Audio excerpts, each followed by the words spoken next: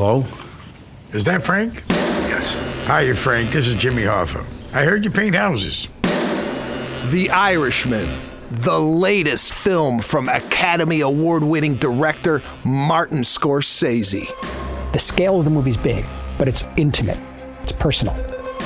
The director of Mean Streets, Goodfellas, Casino, The Departed.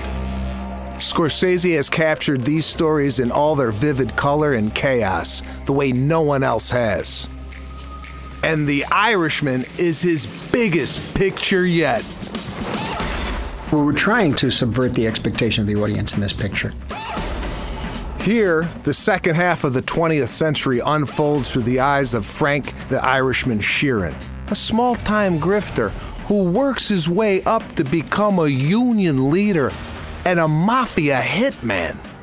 Frank's caught between these two guys who he's indebted to and has to make a terrible decision. He's the in-between man, and there's a great deal of love, there's a great deal of trust, and then there's, of course, betrayal.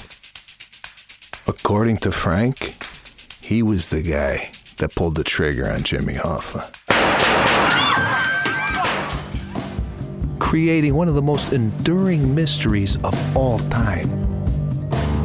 I'm Sebastian Maniscalco. Join me for an exploration into the making of Martin Scorsese's epic tour de force, The Irishman. The film hits Netflix on November 27th, and this special 3-part series drops December 2nd on Apple Podcasts, Spotify, and everywhere else you listen.